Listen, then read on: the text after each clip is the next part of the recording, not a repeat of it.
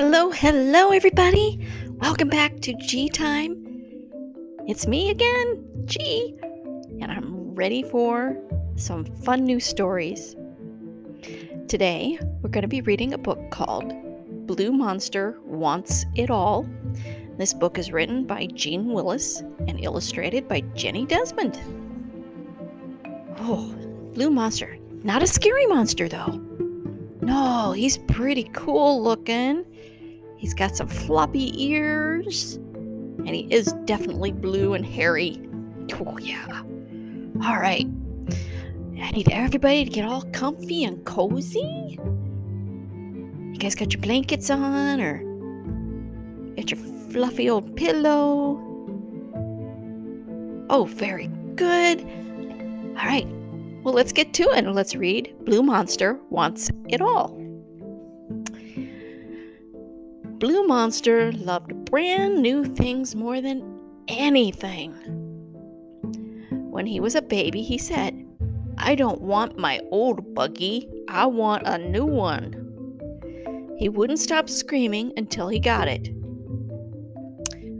But it didn't make him happy for long. "I don't want my old teddy bear," he said. "I want a new to cuddle, something new." And he threw it out of the buggy. So his mom and dad gave him a baby sister. Blue Monster loved cuddling her at first, but soon he got bored. "I don't want my sister," he yelled. "I don't want her. I don't want my old teddy bear or my old mom and dad." He sounds kind of spoiled a little bit there. He took all the money his grandma had given him and left home. Well, that's not very nice. Blue Monster bought himself a new hat. He liked it so much he wore it all morning, but that afternoon he said, can you guys guess what? "I don't want this old hat." Oh, and he's stomping on it.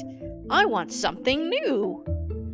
He stamped his hat flat and bought beep, beep, beep, beep, beep, beep, beep, beep, vroom. Guess what he bought? A shiny red sports car. He loved his car. Kind of looks like he does too. He's got his sunglasses on. He's got some nice comfy tennis shoes, slurping a drink while he's driving his convertible sports car. All right, let's see what happens next, guys. But the next day, Blue Monster didn't like it one bit. "I don't want my old car," he screamed. "I want to buy a great big golden palace with a carnival and a circus."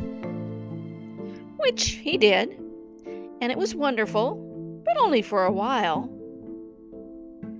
"What I really need is a new airplane." Oh my goodness. So he bought a jumbo jet and flew off to a tropical island near New Guinea. "This looks like paradise," said Blue Monster. So he bought the entire island and everything on it. Wow. He's spending a lot of money there, guys. What happens? But he didn't want the old animals who lived there.